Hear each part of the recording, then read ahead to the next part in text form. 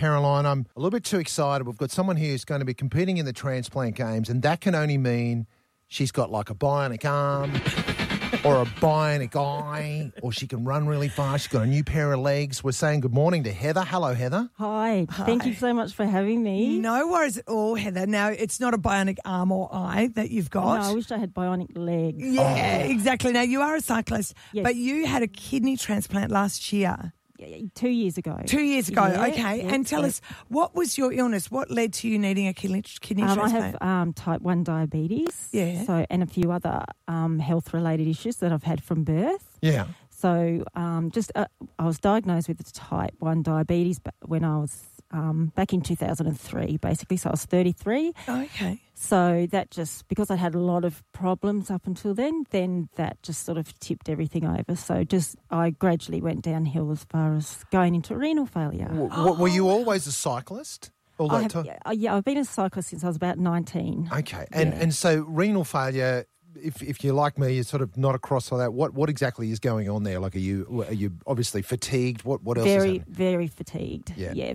That's probably the main thing. Yeah. And then ultimately you have to go on to dialysis. Yeah, right. So, because basically your body can't get rid of fluid, so you tend to puff up quite a lot because you're retaining all your fluid. Yeah. And then obviously everything's out of whack as far as all your electrolytes and everything goes. So and how long did it take for you to actually get the transplant? Because I know you can be on the register for a while. You can be. I was probably on for about 3 years. Okay. And were you on dialysis in that time? Yes.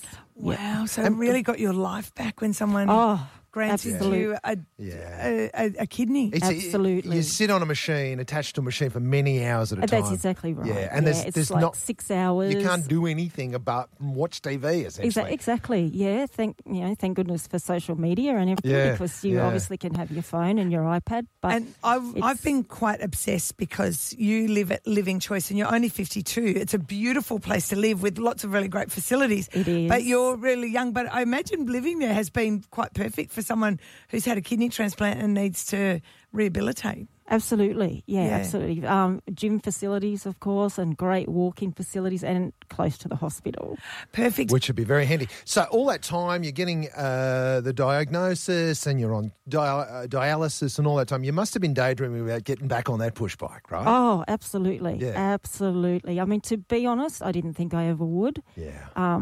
It's hard to think past dialysis, of course. You're absolutely desperate to have that transplant, which is a whole bittersweet situation because you're waiting for someone, obviously, to pass away, very sadly. Yeah.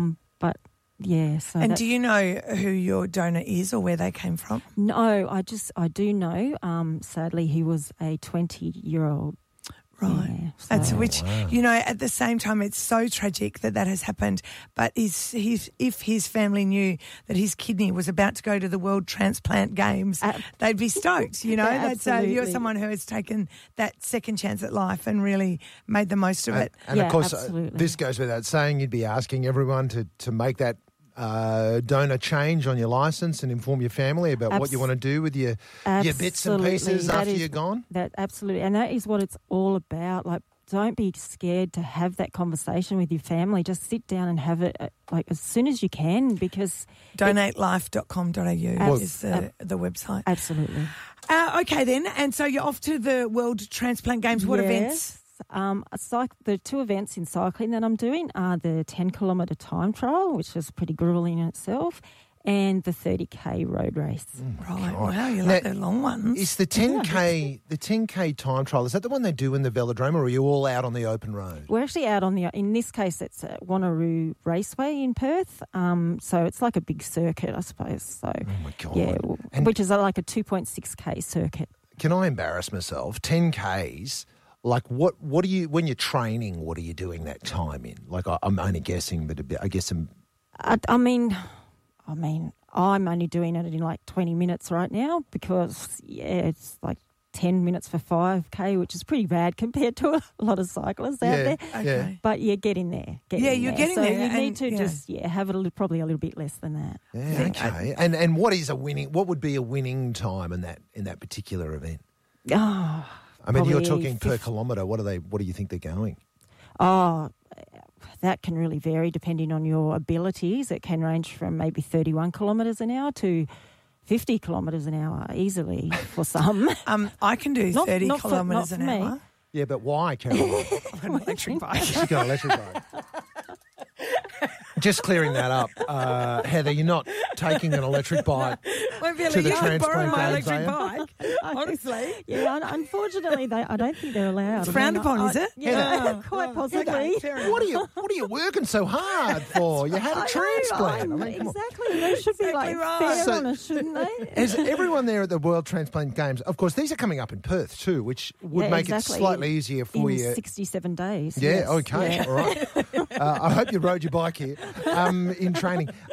So like transplants, so you're talking heart and lung, kidney, are all these competitors had these transplants? Yes. And corneal transplants, bone marrow transplants, yeah, anything, yeah. Wow. And also people who have donated, so living donors and that, they can compete. Can go. If someone gave someone a kidney, which is possible to do, they could be in the transplant games. Absolutely. Oh, that's great. That is wonderful. Yeah, and all the little juniors. There's a little 9-year-old girl who's had a liver transplant when she was 3.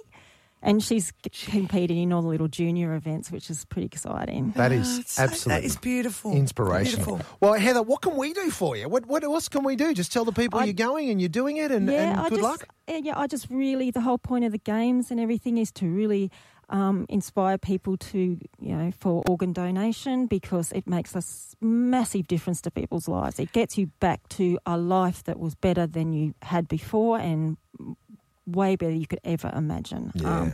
So as I said, please have that conversation with your family. And also we just want to celebrate our new lives and also be able to share with the donor families the difference that it has made and that what they've done is really to save someone's life. Well, Heather, you are absolutely remarkable. You are an inspiration, honestly. I would be watching Netflix for the rest of my life. It's coming up. It's the Perth World Transplant Games coming up 15th of April. If you want more details, worldtransplantgames.org. But, of course, you can check in with Heather. You're on the social media and all that sort of stuff. We'll track you down. Good luck. It's a shame they didn't give you like a bionic set of legs. Yeah. But that's all right. That's what I need to achieve that 50 kilometres an hour. It's either that or Caroline's electric bike. One of the two. You've got options. Bionic legs and the electric bike. I'm set. Gold medal winning stuff. You're wonderful, Heather. Thank you so much for coming in. You're a complete inspiration. No worries at all. Now, Heather had a kidney transplant, and we just received a call from Shelley at Kings Beach. Has got a question about organ donation. Shelley, what's your question? I don't understand why, when you have your donor card and you've done all the right things, which I think you have to opt out rather than opt in. So everybody should be. Yeah. Why do they have to ask the family? When you've made the decision, and I say this because my dad was so upset when his mum died that he, the thought of her being cut up and everything. He said no when she was a donor. So I just wonder whether she can answer that question, or I'm just fascinated as to why it has to be put onto the family at such a tragic time when the person that's passed away happy to have their organs donated. Why that has to happen? Do you know? Look, I think that's a common thing, and I think that Shelley has kind of answered her own question there. That her mum wouldn't let her dad be cut up, I guess is the right word. It's even though he was all for it, because in that moment, in that incredibly emotional moment, the Donate Life team are not going to go, too bad, lady. He said yes, so we're doing. He's on this journey and he's going. Yeah. They need the family to be on board as well. And I think it's the planning of the inevitable too. Yeah. So you're so upset, you don't want to do anything but hold that person, right, and mourn. Yes. That's not the time to think about it. No, that's exactly. I think the time to think about it is have the conversation with your family and friends and on your licence and all those things. Wouldn't you agree, Heather? That Absolutely. That's the thing. That's why it's so important to have that conversation, because at the time it is a highly emotional, devastating time for that family. And your donor was only a 20-year-old young man, so he'd obviously had that conversation with his family, which is pretty incredible. Yeah, absolutely, especially at 20, which was fantastic. And his parents stuck by his decision. Yeah. Look, if you are thinking about organ donation, donatelife.gov.au.